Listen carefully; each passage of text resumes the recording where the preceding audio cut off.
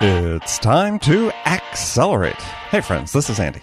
Welcome to episode 505 of Accelerate, the sales podcast of record, where I hold in-depth conversations with today's leading experts in sales, marketing, and leadership 6 days a week. If you like the show, it would really help us out if you subscribed, left a review for us. You can do this all with the podcast app on the phone you're using to listen to this podcast, so please go ahead, hit pause, quickly subscribe, leave your review, and then come right back. We'll be waiting for you. Joining me on this show for the first time is Scott Ingram. Scott's a practicing salesperson in his day job, and he moonlights as the host of a podcast called Sales Success Stories, in which he interviews people who sell for a living. Sort of unusual, I guess. So I asked Scott to come on the show because he's really a smart guy about sales. I mean, Scott and I met for the first time a few months ago at a conference in San Francisco. We ended up having a great talk about sales, and I asked Scott if he'd come on Accelerate and share some of the insights that he's picked up from the sales professionals that he interviewed on his show. So let's get right into it.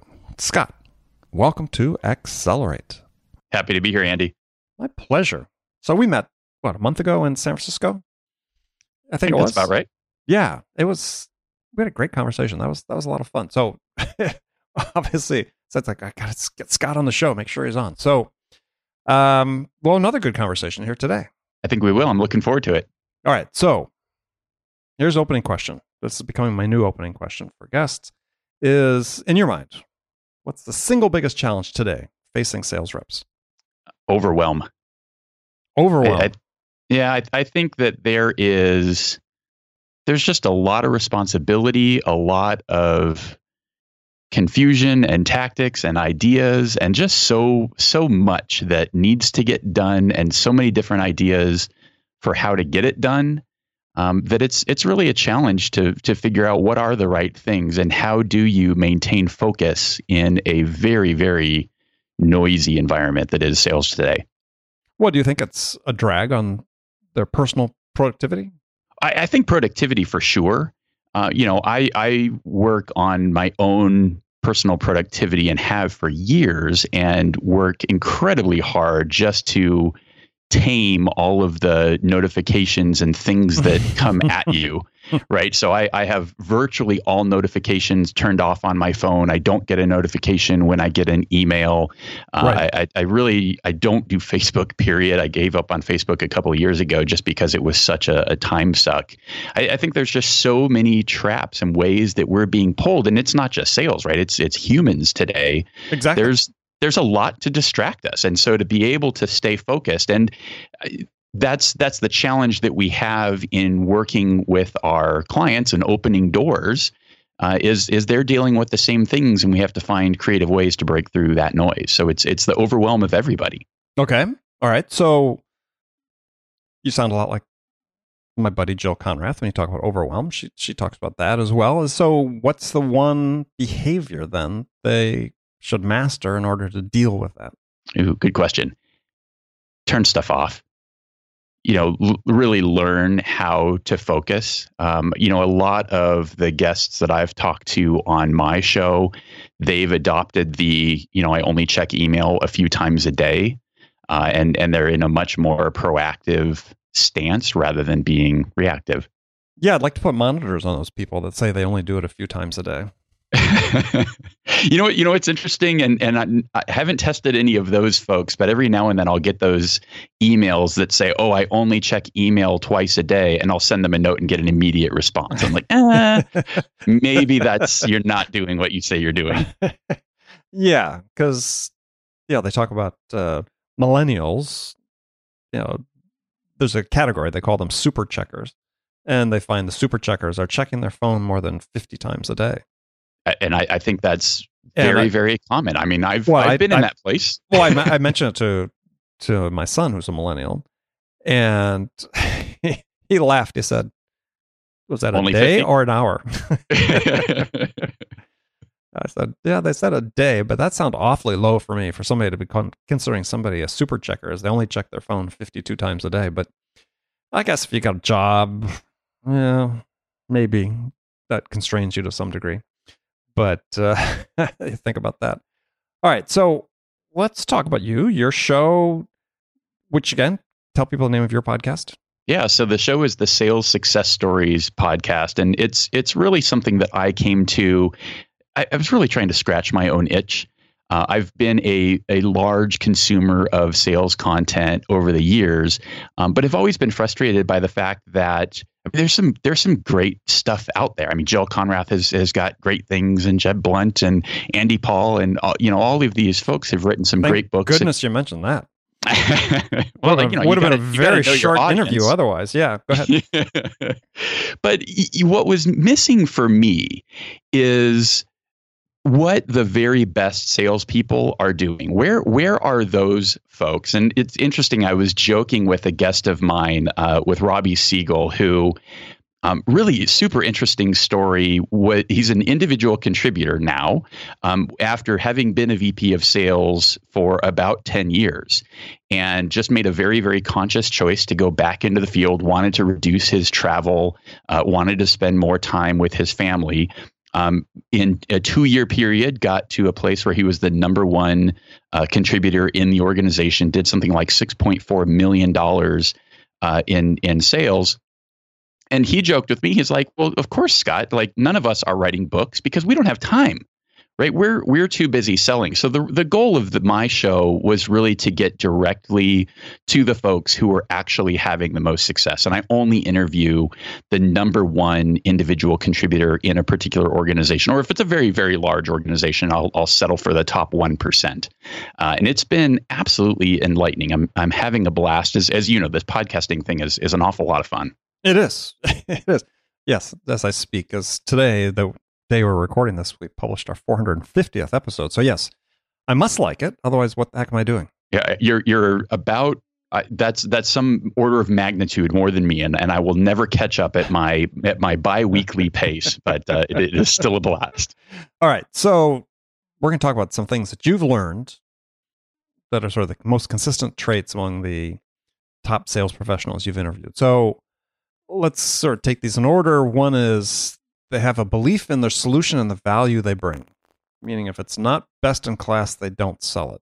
Now I found that kind of interesting because I'm going to have sort of a contrarian view on this, is that when someone says that to me, it's bordering on complacency. You know, if it's not the best. Complacency how? Well, because, you know, the things that are the best, yeah, oftentimes they don't take as much effort to sell. You know, I can only be bothered to sell the best in class because, you know, if I'm trying to sell something new, something that's unproven, something that's trying to become the best in class, I got to get down in the trenches. That's guerrilla warfare. You know, I've got to extremely tactical. That's really different than saying, yeah, if it's not the best in class, I don't sell it. Yeah, and I think that this is really just how it's the passion that comes across for their own solution. Because I think if you look at the different people who have said that, they're not necessarily working for the number one company in their space or the one that would be perceived as the easy sale. I think it's, again, just that deep belief that what we have to offer, or the fit or the value that they're able to bring to their clients, that they believe that. And I think that really comes across. I think that when you're buying, you have sort of a sixth sense about those things, whether you recognize it or not. And if somebody doesn't believe in their solution, I don't think that they're going to have a lot of success, because people will sniff that out one way or another. Yeah, well, I think there's two ways, absolutely, to take that statement. And I was sort of reacting because, you know, my experience in Silicon Valley and the tech business has been that, you know, there are lots of people that are very fortunate to be in the right place at the right time. Mm-hmm. And we're selling solutions that were, you know, the, you know, 1 in a million thing that just took off like crazy. And suddenly, you know, became the smartest kids in the class through no fault of their own, or no contribution of their own, let's say. And when we talk about, then you run into these people afterwards, and it's all about, you know, the subsequent deals. Well, I'm going to sell best in class, and what they're really saying is they're looking for that one that's going to be the next, you know, one that skyrockets, right? So, but I also understand you have to have passion for what you're selling, and people underestimate that. I mean, I think that that's sort of the other way of interpreting what they're saying is you have to believe in the value you deliver, even if it's not best in class, even if there's something, somebody has a broader solution, but what you offer is maybe a little more point solution, but you got to believe in it. Otherwise, go find something else. Yeah, well, and I think the belief is also twofold. It's not just in their solution, but I think there's also a belief in themselves and a level of confidence and trust in their process and the value that they bring to their clients, and really just their own ability to execute. So it's just an overall level of confidence that I think comes across in its entirety. So how do you discern that confidence from bravado? That's a great question. I don't think I can answer that. That's for the buyer. That's for the buyer to decide if you've gone over the line and you're the bull in the china shop, because it's absolutely a fine line. Yeah, I mean, again, a little bit of contrarian view, because the people I knew that were the best and who are the best, for them, the primary driver was, there was a belief in themselves, but part of that, what that belief in themselves drove was them looking for the most interesting challenge. And that could be best in class. It doesn't necessarily have to be best in class, but that's what drove those people that I knew. The peers that I came in, or the younger people that I've coached and so on in, primarily in the tech business, but not exclusively. Yeah. What's the next big challenge? I want that challenge. And the confidence is, look, give me the challenge. I'm going to be able to meet it. Yeah, absolutely. So to me, that was sort of, as I was thinking about the traits you sort of laid out, is that's the one for me that stood out among all the others, people I knew, is give me the challenge. And again, it's a level of confidence, right? So if it's not best in class, don't sell it, right? That was one comment, but I think there is that much broader theme of just the confidence all the way around. Mm-hmm. And you're absolutely right, though. It is the right thing, right? Because if you're just an egomaniac and kind of bull in the china shop, that has the opposite impact of what you're really looking to accomplish, I think, oftentimes. Yeah. Well, and there's certainly a cadre of people in any industry who are sort of hired guns, mercenaries. And we see it more and more over the last 10, 15 years, job tenure sort of decreases in the sales space. People come in, try to milk it for all the money they can, hop to the next one. That's not always, those aren't always the best people, right? I mean, best people is really contextual as far as I'm concerned. Is I've seen companies sort of hire the mercenaries, and they might get a little bump, but then the mercenaries move on, and what happens to them? Yeah, well, and I think if you look at the lifetime value of their customers, right, I think you have to look beyond just the initial contract that type of individual brings in and look at the lifetime quality of that kind of customer. Do they stick around? Are they happy? Are they referenceable? Or do they make referrals? Like that's the real value. Mm-hmm. Absolutely. All right. So next one you talk about was shared trait among your top performers was a focus on their client and deeply caring about their results. And I think it's really just simply that. I've been struck by how much, just in general, these conversations really just smash the stereotypical negative sales stereotype of what the very top performers are. And I have found them to be super passionate and caring about their clients' results and have really a vested interest in where that goes. And I think particularly folks that have been in the industry, in the same industry for a long time and are able to continue to ride that, because just like you said, with tenure decreasing, if you're able to build those kinds of relationships and deliver those kinds of results for your clients, then you benefit from them buying from you again when they're in a same or higher level role in another company, and their friends and everything else that kind of comes from that. So it's been really interesting to see just how caring they are and not seeing this as, you're a transaction, you're a means to an end because I've got a sales record to crush.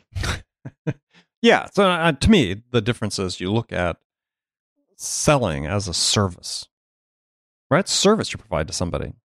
Exactly right. And one the clues I look for, and I wrote about this in one of my books, is that, yeah, I don't want somebody that's going to say, well, I'm selling to someone, but, we're working with this client, right? It's a collaborative effort, and it's not. You're stealing all my thunder, Andy. I have some things written down for your rapid fire answers later that sound an awful lot like that. I had no idea. I'm sorry. I didn't mean to steal your thunder, but I think that is absolutely true. Is for me, looking at myself, not to lump myself into that category if I can, of the top performers, is for me it's always about the service that you're providing, and I think one of the other sort of representations you see about that is and how you can tell somebody's not truly service oriented is they're a little too concerned about who's getting the credit. Mm-hmm. Mm-hmm.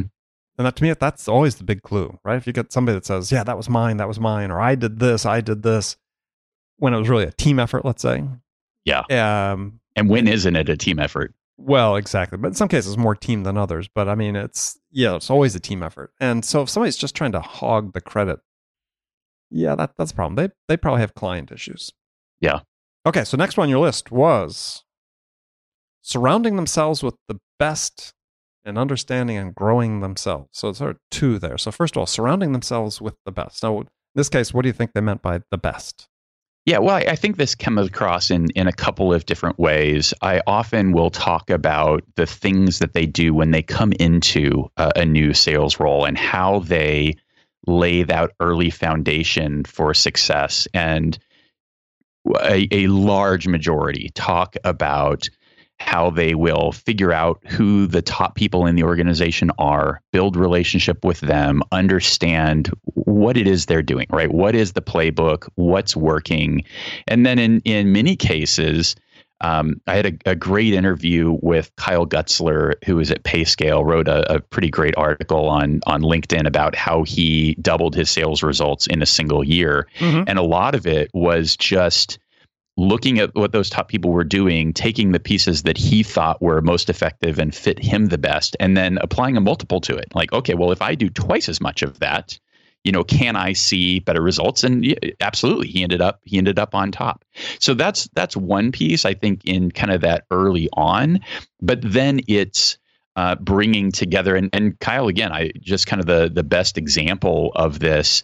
He set up sort of a monthly brunch on a Friday with the top performers in the organization as just a way to continue to learn from each other, and something that, in so many ways, what I'm trying to create, I've heard my entire career, right? It was the Jim Rohn saying that you are the average of the 5 people that you surround yourself with. But when you think about the people that are at the very, very top, that's a really hard group to surround yourself with just based on availability alone. Mm-hmm. So in a lot of ways, what I'm trying to do with my show is create that experience at scale. So here's a way that you can have the best in your ear and understand the ins and outs of what they're doing on a daily basis and what they feel is making them successful in a way that you can continue to listen to that and just absorb that without necessarily having to hunt down that individual and figure out a way to get time on their calendar. Well, I think there's another aspect of this, and I've been talking about this more recently on the show, is, they surround themselves with the best. They understood what it is they had to do, but also the point you made that was so critical is how do they apply that to what they're doing, their strengths, leverage their strengths. And so often now we see in sales, more tightly prescribed processes. And so the conundrum is the top performers stretch the rules, right? And they sort of get accommodated because they are succeeding. But part of it was they took a risk at some point. It worked for them. And then they were then to show management, look, I'm doing things a little bit differently, but we're getting results out of it. But what happens is I think that sort of the middle, what I call the middle class within the sales organization, they just don't feel that freedom to take those risks. And, as a consequence, they sort of consign themselves to being average. Well, and Andy, that was the most fascinating part to me of the conversation that we had together in San Francisco, and you talking about how while sales is supposed to be this innovative space, it seems like everybody is running the exact same playbook. And I think maybe the broadest theme of all, because there's definitely no set recipe with the individuals I've talked to. You can't. It's actually hard to go find these consistent themes. But I think the very most consistent one is there is a pretty strong, deep level of self-awareness, and they know what their strengths are, and they are leveraging and maximizing them pretty handily. And I think a lot of that is being creative and finding ways that aren't the standard approach that everybody else is doing. And that's why everybody's so frustrated with all the crappy emails they're getting, and all, just the buyer experience is kind of rough these days, just because everybody's doing more of what's not working. Yeah. But I mean, you look at it is so we have these incredible tools that are available to sales organizations, and they're using it, to your point, to drive a bunch more activity, but screaming for somebody to do it differently and do it better, even if it's just one person in there. Because as you know, I talk to a lot of people on the show, and I have this conversation increasingly now with people. How do we encourage people to take risks? And that's anathema to a lot of managers these days, because risk doesn't look good when they line up their metrics. Right. And it's a big part of the reason why I thrive in much smaller organizations. When I went to work for Eloqua, that was a great thing. When I found myself as one of 130,000 employees at Oracle, not such a great thing for me. Yeah. Well, I mean, you weren't the only one. I mean, there was a number of people that fit that same thing. And so, part of it's finding what your comfort level is, but also organizations, big organizations, even but we're seeing it now increasingly in smaller organizations, is this is what you got to do today, right? Here's the numbers, here's the calls, here's the dials, here's the conversations, it's all laid out.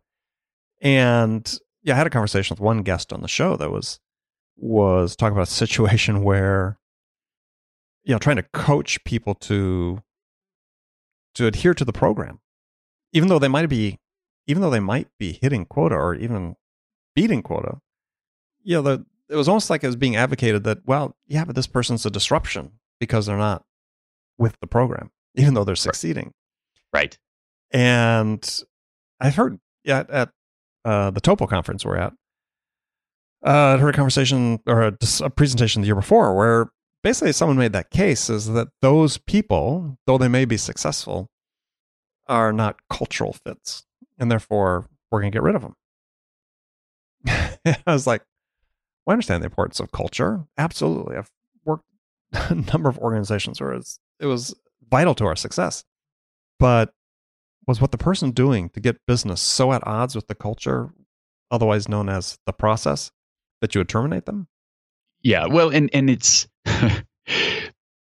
I'd be so curious to see some type of study on those types of companies. Right. If we're going to build the mold, and if people don't fit in the mold, then we're going to get rid of them. And this is the process we're going to run. How successful are those organizations really? And what does their turnover look like? I can't imagine that that's a very fun place to work, where, you're a factory worker at that point. That, to me, that's certainly not why I came to sales, right? I came to sales because this is a really creative, innovative, fun, unique, get to do different things. I'm not interested in working on the Henry Ford production line. Well, but isn't there a danger of us sort of replicating that production line environment in some of the inside sales environments that we have these days? Well, I think that was the point that you were making. I think we already have. I think we already have. And if you look at those metrics, I would guess that they're degrading over time in terms of your conversion. And so what do? You just keep adding more people to it? You add more pressure to have more dials and more touches and piss the market off even more? Like we're going in the wrong direction. Well, yeah, and I think you see in certain companies that are maybe high growth, high transactional inside sales, that the SDRs sort of fall into one of three paths. And sort of to your point, one is they get burned out after a certain period of time and the conversions start dropping and then they get fired. Or, especially if they can't, remediate the difficulty, whatever psychological challenge or whatever challenge it is. Secondly, they're able to hang on for 12 months at some sort of level and then they get promoted to SDR manager. Or they hang on for 12 months and then the next new bright shiny object comes into view and they jump. Well, and I've talked with 3 or 4 SDRs on the show at this point. So these are top SDRs, and the most successful SDRs are the most creative SDRs. I mean, I've talked to the top SDR at SalesLoft, which was very meta, and very, very creative, and talked to the top sales SDR at Vidyard and how they're using their Viewed It kind of video product, which is incredibly unique, right? I love that product. This is true personalization where this can't be canned. I've got a picture with a whiteboard with your name on it, Andy, and I'm gonna leave a message for you that is short and relevant and truly personalized, and that really stands out because we'll never say never, because I guess there are ways that it could be possible, but that's not going to get automated and built into some type of a spam cannon. I think that's why they're seeing like outrageous. I mean, they're seeing like 8x improved open rates when you do that. But oh my gosh, it takes a little bit of extra work to do that. Yeah. So you're not going to have the same number of quote unquote dials, right? But they each could be more effective. And exactly. That's the part of the equation that seems like not the good companies, like SalesLoft and so on. Clearly, they're getting at Vidyard, but the great mass of companies that are trying to do this, they don't get it, right? Their managers are just saying, "Here's the number, do the number." And it's sort of, I always think of Karl Marx, Communist Manifesto is, workers of the world unite. You have nothing to lose but your chains. Yeah, I don't feel like sometimes like SDRs, that's sort of the predicament some of them are in some companies is, time for a little uprising.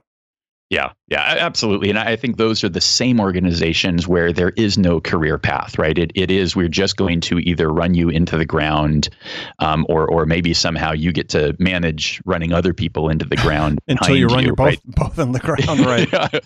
yeah, exactly. But it's the places. And again, I think you can look to those same companies. You can look at SalesLoft and you can look at Vidyard, you can look at Vision Critical and the other folks that I've talked to in that space. And nearly all of those folks are progressing into a field sales role. Like they've had an opportunity to prove themselves, to get some skills along the way, to really truly partner with the folks that are in the field that they're getting meetings for, and develop themselves and become something more. That is something to live for. Yeah. Well, I ran into somebody at a company that I won't name, that the guy had been SDR there for 7 years. Oh my God. And having a good time and doing a great job. But I brought that up to a VP of sales for another company that had a similar sales model, and he was appalled. It never occurred to him that this could be a career. And that's the thing that sort of gets me is, we train people, but the way that so many companies implement the SDR function, as you sort of alluded to earlier, it's meant to grind people up and spit them out, and there's going to be a few left standing, and we promote them into management or field sales. But everybody else, right? They're gone. Yeah. Well, and there's something wrong with that, right? Why can't being an SDR be a career unto itself? That's such a valuable function. Absolutely. Why can't somebody be the best at the world at that and do it for 10 years? Exactly. But this, and I've had that reaction not just from this individual, but from multiple people. Just thought that's crazy. And I'm like, no, it's the opposite of crazy. It's incredibly sane. I mean, hopefully they're paying that guy a ton of money, because if he's doing that well, they stuck around for 7 years in the environment that he's in. Yeah. Make sure the guy's well compensated. Yeah, absolutely. As long as he's not part of your middle class. I like that. I like that. Yeah. I don't know. My impression was from talking to him and talking to his management team is, he was above quota. So, okay. So let's see. So our last one then is you're talking about these people are good at orienting themselves around goals and coming up with the habits and routines and actions to make them happen. So I guess question for you is really what comes first, the goals or the habits? That's probably a catch-22. I mean, that's a chicken or egg question. I think that in this set of top performers, they go hand in hand. They've done the goals before. They understand that just having a goal isn't enough to get there. And again, Robbie Siegel was a great one to talk about this, and he referenced a book that is now escaping me. I'll put it in some notes for you. In fact, Andy, what I'll do is I'll put together a little page for your audience. If folks go to top1.fm/Andy, I will be sure to include some of the appropriate clips that we reference, great. and I'll find whatever this book was. But he talked about it's not even habits aren't enough, and the guidance that he got was really around. It's about the routines that oftentimes we settle into. It's not we've designed a routine. It's just kind of the way things happen, right? Like, well, my kids go to school at this time, and therefore these other things happen, and you just sort of settle into it. But rather taking a much, much more proactive approach. And he was just all about how do I wring every ounce out of selling time. Mm-hmm. So that I can perform in that time. And he is also one of the absolutely most well-rounded guys I've ever talked to. The guy was really fit. We got a chance to have the conversation in person while I was at a conference in Vegas. So really fit guy. You could tell that his priority was his family. And he spent the time there with them. And at the same time was just absolutely delivering from a revenue perspective and just his level of performance. And it was just all about optimizing everything that he did so that he could maximize that time that he had that was designated for selling. Yeah, well, it's couple interesting things there. One is if people haven't read, and again, a book I love, I refer to on the show quite often, The Power of Habit by Charles Duhigg. Really should, because a little bit to your point is what he lays out, which I think is really the truth, is that habits really are routines. And they're a process, that people tend to look at as sort of this monolithic thing, but actually it is a process. And so I think that having the habits are what enable you to dream. Right? That's your confidence. Your confidence is built on confidence in knowing that you have these habits that enable you to achieve what you want to achieve. So I always, that's why I ask the question about goals and habits, because I think fundamentally you sort of have to have the habits first, and then you get the goals. But but be that as may. But to the other point that you had, I think is really one that I've been spending more time thinking about, and is that you talked about he spends the time with his family, and he's with them. Is I think one of the things that's happened when we sort of have blurred the lines between personal and professional lives from a time, we talk about work-life integration and so on, is I think it takes some of the pressure off optimizing the time that you've got set aside for work. So that what we're seeing is part of the reason that we're seeing people so comfortable to some degree with this, blurring of the lines between work and play, is that, they don't have to be quite as much under pressure during those sort of defined work hours, because they know it's just going to morph into a larger, blob of time that's that sometimes it's work, sometimes it's play.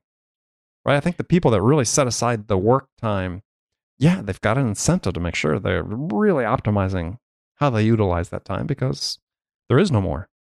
I think that ties back so perfectly to where we started, right? We talked about the overwhelm, and instead of spending all of your time halfway doing whatever it is you're doing, I'm half working, I'm half playing, I'm half engaged with my family, and whichever one of those is in the lead. What if you did just one of those things all the way for that period of time, and then set that aside and did the next thing?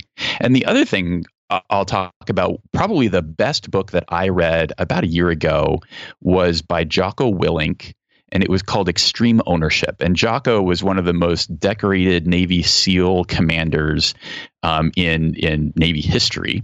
Was running all the Fallujah, Iraq stuff. So saw a lot of crazy stuff happen. And this book is mind-boggling. And the thing for me that absolutely stuck out of that book is he talks about discipline equals freedom. And he says, this is the military, right? So you have like very extraordinarily well-defined, this is the standard operating procedure. This is what we do. We're going to drill this into you until it is part of your subconscious. And at that point, it's muscle memory. You know what to do, and that frees up your mind to do that last little bit of creative stuff. And just such an eye-opening concept for me that I've really tried to take to heart. And I think it manifests in a lot of ways. I mean, you hear Steve Jobs only wore the same thing. That's one less decision that he had to make. And that discipline freed him up to do other things. Yeah, no, I couldn't agree more with that. I mean, to me, that's I've used that phrase multiple times, that discipline is freedom. I haven't read the book, and I will pick it up. But yeah, one of the sort of exemplifications of that is I don't know if you ever read any of Stephen Ambrose's books about World War II, oral histories. Band of Brothers was one of his, and Citizen Soldiers, and about D-Day. And people are saying that one of the differences with the U.S. soldiers versus the enemy combatants they were fighting at that time was that the U.S. soldiers are so well trained and understood, unambiguously what their jobs were, but that when they got into a situation where they had to make decisions for themselves, they made the right decisions and they took the right initiative. They had that ownership. And, that starts from a base of discipline. Yeah, it's such great stuff. I mean, obviously, there's lots we can learn about the military. I was born in Germany. My dad retired as a 2-star general in the Army Reserve. So I believe in it. I think it's really good stuff. I respect anybody that has served us in that way, and thank them a lot. And there's an awful lot we can learn from them because they do a lot of things right. Oh, they do. Well, I tell people, people ask me, who are my best managers, the best people I ever worked for? And they were both, one was West Point and one was a Naval Academy guy. Far and away, best people managers I'd ever worked for. Yeah. I can see that for sure. Absolutely. Yeah. So, all right. Well, Scott, we've run out of time, and it's been great talking to you, as hopefully we'll get a chance to do this again. So tell people how they can learn more about your podcast and you and connect with you. Yeah. So the easy way, you're listening to a podcast now. So I'm sure you've got a podcast app running. If you will pause this and do a quick search for Sales Success Stories or Scott Ingram, and subscribe. Would love for you to check that out and listen there. Like I said, I'll set up a special page for you, Andy, so we can pull together a few of the special things. I'll put in the link to the books and some of the other things at top1.fm/Andy. And you can obviously surf around from there and learn more about the show and what we're up to. And it's always a pleasure to talk with you. Likewise. And friends, so Scott, thanks for joining me. Friends, thanks for joining me again on the show today. Please come back, join me again tomorrow. As Scott said, take a minute right now, pause this, use the podcast app on your phone to subscribe to Accelerate, leave us a review. We'd really appreciate it. So thanks again for joining me. Till next time, this is Andy Paul. Good selling, everyone.